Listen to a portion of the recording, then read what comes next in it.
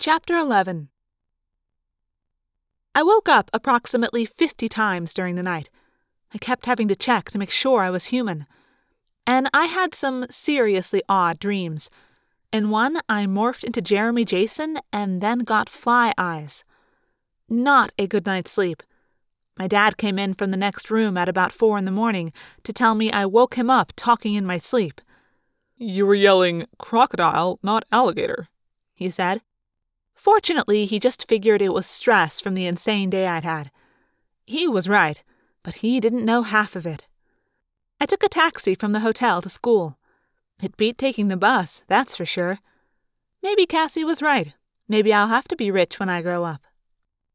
For the first couple of periods, I had to put up with kids saying brilliant things like, "Hey, it's Crocodile Dundee," and "Stay away from me, you'll make the school fall down."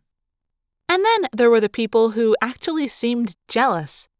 "I guess you think you're cool just because you nearly got killed twice in one day," one girl said.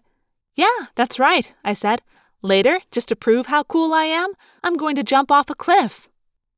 By the time lunch was over, most people had gotten the message that I didn't really want to talk about it. Then I was called to the assistant principal's office. Chapman's office. I guess I should explain. Chapman is one of them. He's a high-ranking controller. He's one of the leaders of the sharing.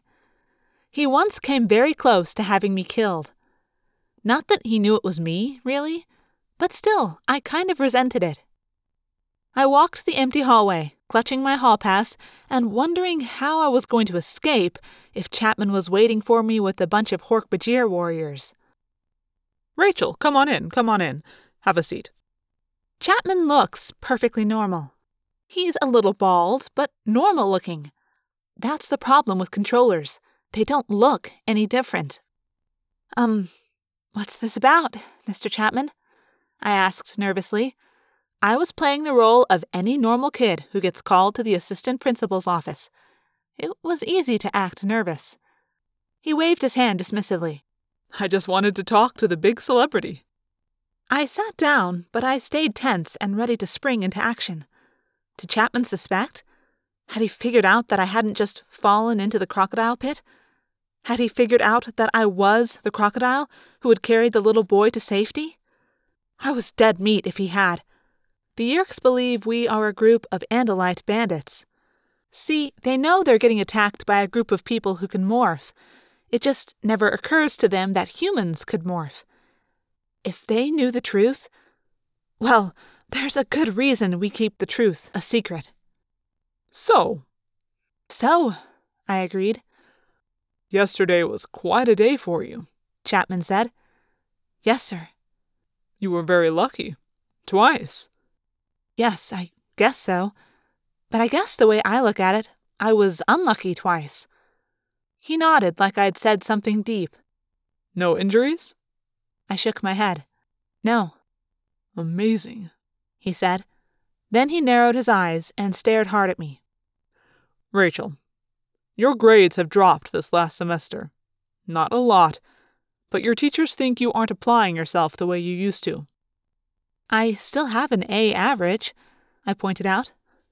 "Barely." I squirmed in my seat. This was insane.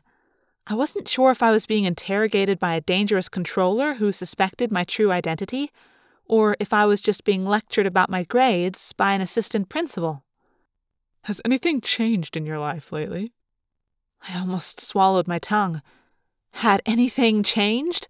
Like, for example, being given the power to morph by a dying alien and ending up fighting an invasion of Earth by parasite slugs from outer space? Nope, I said. "No big changes."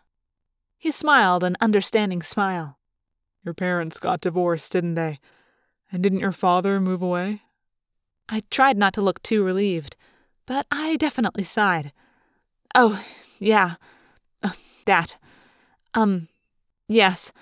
Maybe that's why my grades are down a little. That must be it. You know, the trauma and all." I felt my feet itching. It was a strange thing to notice right then, with Chapman staring at me like I was some mystery he was trying to understand. But they were definitely itching. and I was feeling flushed, warm all over.